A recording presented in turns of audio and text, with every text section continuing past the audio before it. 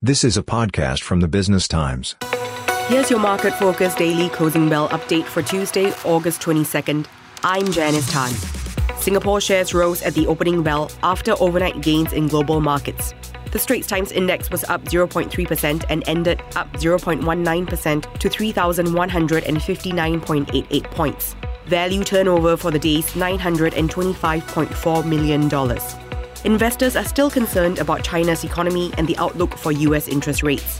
The top gainers are Jardine Matheson Holdings, up 1.68% to $45.48. Rising 1.13%, Venture Corporation closed at $13.40. The three local banks round out the top five gainers. DBS closed 0.43% higher at $32.66, UOB up 0.22% to $27.84, and OCBC up 0.33% to $12.25. The top decliners, though, include Jardine Cycle and Carriage, down 0.83% to $32.10. DFI Retail Group down 2.87% to $2.37, and Sembcorp Industries down 0.94% to $5.27. Mapletree Pan Asia Commercial Trust closed 1.32% lower at $150. Falling 0.91%, Mapletree Industrial Trust ended at $218. This is a podcast by the Business Times.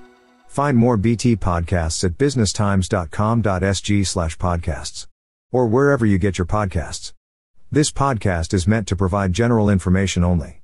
SPH Media accepts no liability for loss arising from any reliance on the podcast or use of third parties' products and services. Please consult professional advisors for independent advice.